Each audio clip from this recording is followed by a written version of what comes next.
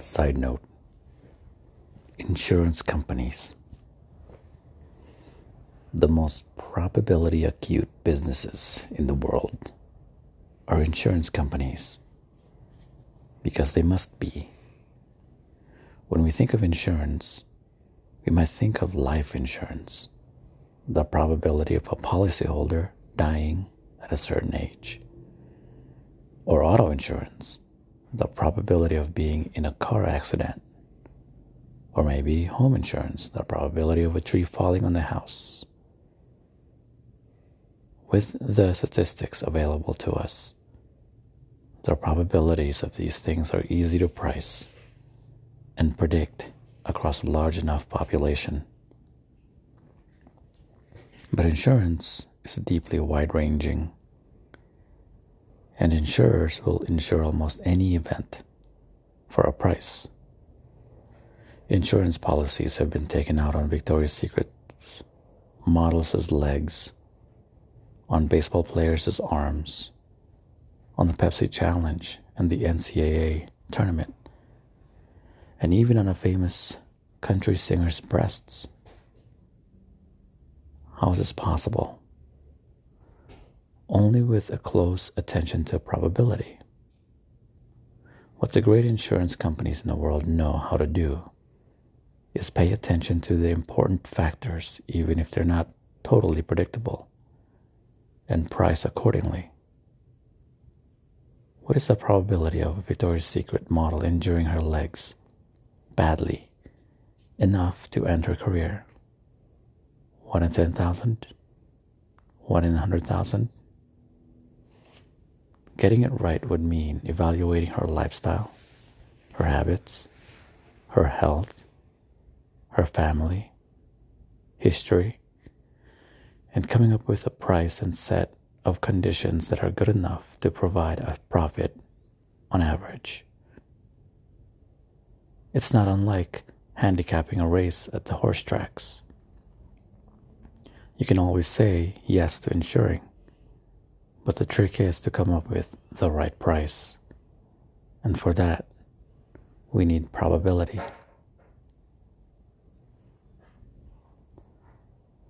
Supporting idea: causation versus correlation. Confusion between these two terms often leads to a lot of inaccurate assumptions about the way the world works. We notice two things happening at the same time, correlation, and mistakenly conclude that one causes the other, causation.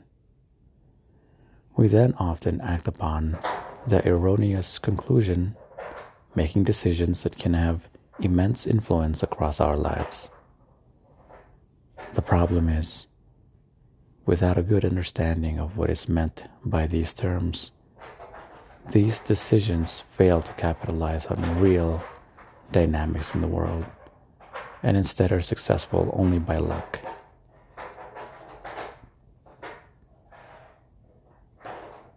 No correlation. The correlation coefficient between two measures, which varies between -1 and 1, is a measure of the relative weight of the factors they share. For example, two phenomena with few factors shared, such as bottled water consumption versus suicide rate, should have a correlation coefficient of close to 0. That is to say, if we looked at all countries in the world and plotted suicide rates of a specific year against per capita consumption of bottled water, the plot would show no pattern at all. Perfect correlation. On the contrary, there are measures which are solely dependent on the same factor. A good example of this is temperature. The only factor governing temperature, velocity of molecules, is shared by all scales. Thus, each degree in Celsius will have exactly one corresponding value to Fahrenheit. Therefore, temperature in Celsius and Fahrenheit will have a correlation coefficient of 1, and the plot will be a straight line. Weak to moderate correlation. There are a few phenomena in human sciences that have a correlation coefficient of 1. There are, however, plenty where the association is weak to moderate, and there is some explanatory power between the two phenomena. Consider the correlation between height and weight, which would land somewhere between 0 and 1. While virtually every 3-year-old will be lighter and shorter than every grown man, not all grown men or 3-year-olds of the same height will weigh the same.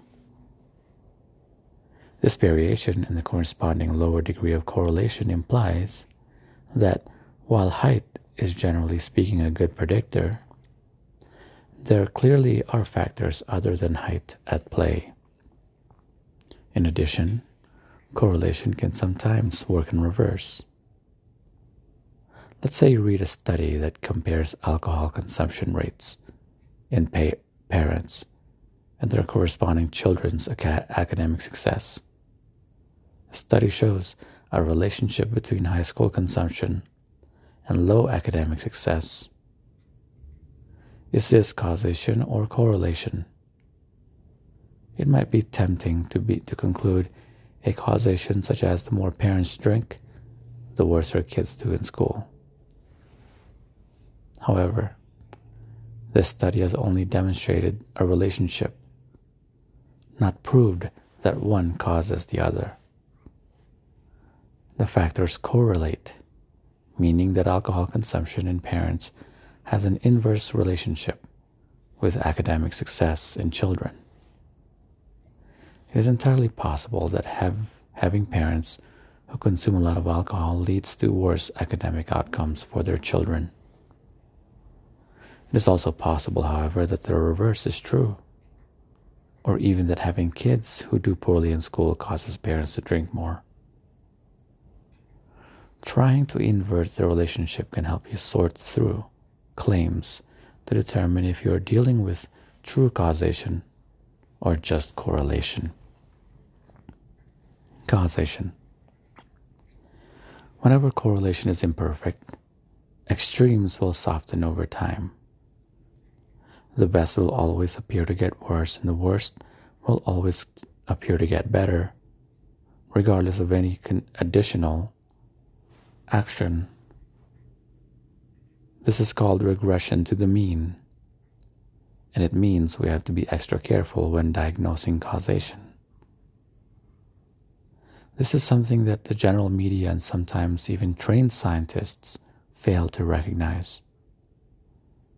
Consider the example Daniel Kahneman gives in Thinking Fast and Slow.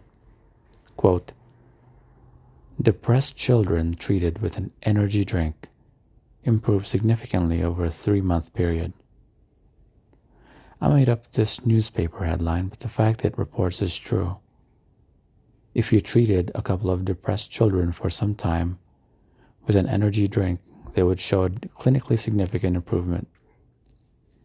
It is also the case that depressed children who spend some time standing on their head or hug a cat for 20 minutes a day will also show improvement. Unquote.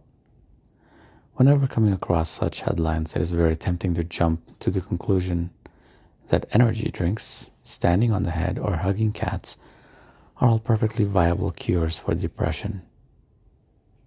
These cases, however, once again embody the regression to the mean. Depressed children, quote, are an extreme group. They are more depressed than most other children, and extreme groups regress to the mean over time. The correlation between depression scores on successive occasions of testing is less than perfect. So there will be a regression to the mean. Depressed children will get somewhat better over time, even if they hug no cats and drink no Red Bull.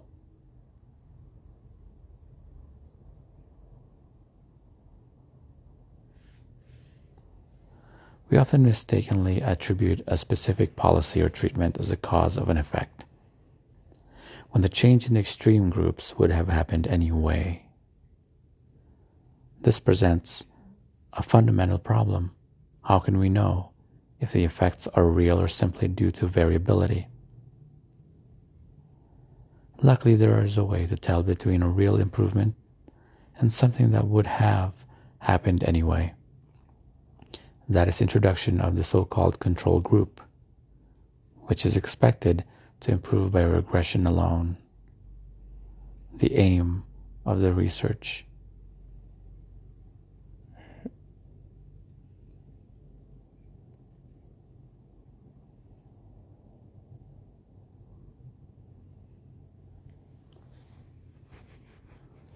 In real-life situations, the aim of the research is to determine whether the treated group improves more than regression can explain.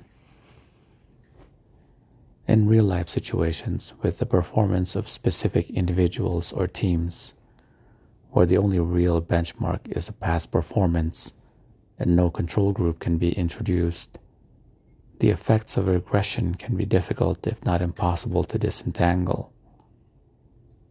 We can compare against industry average, peers in a cohort group, or historical rates of improvement, but none of these are perfect measures.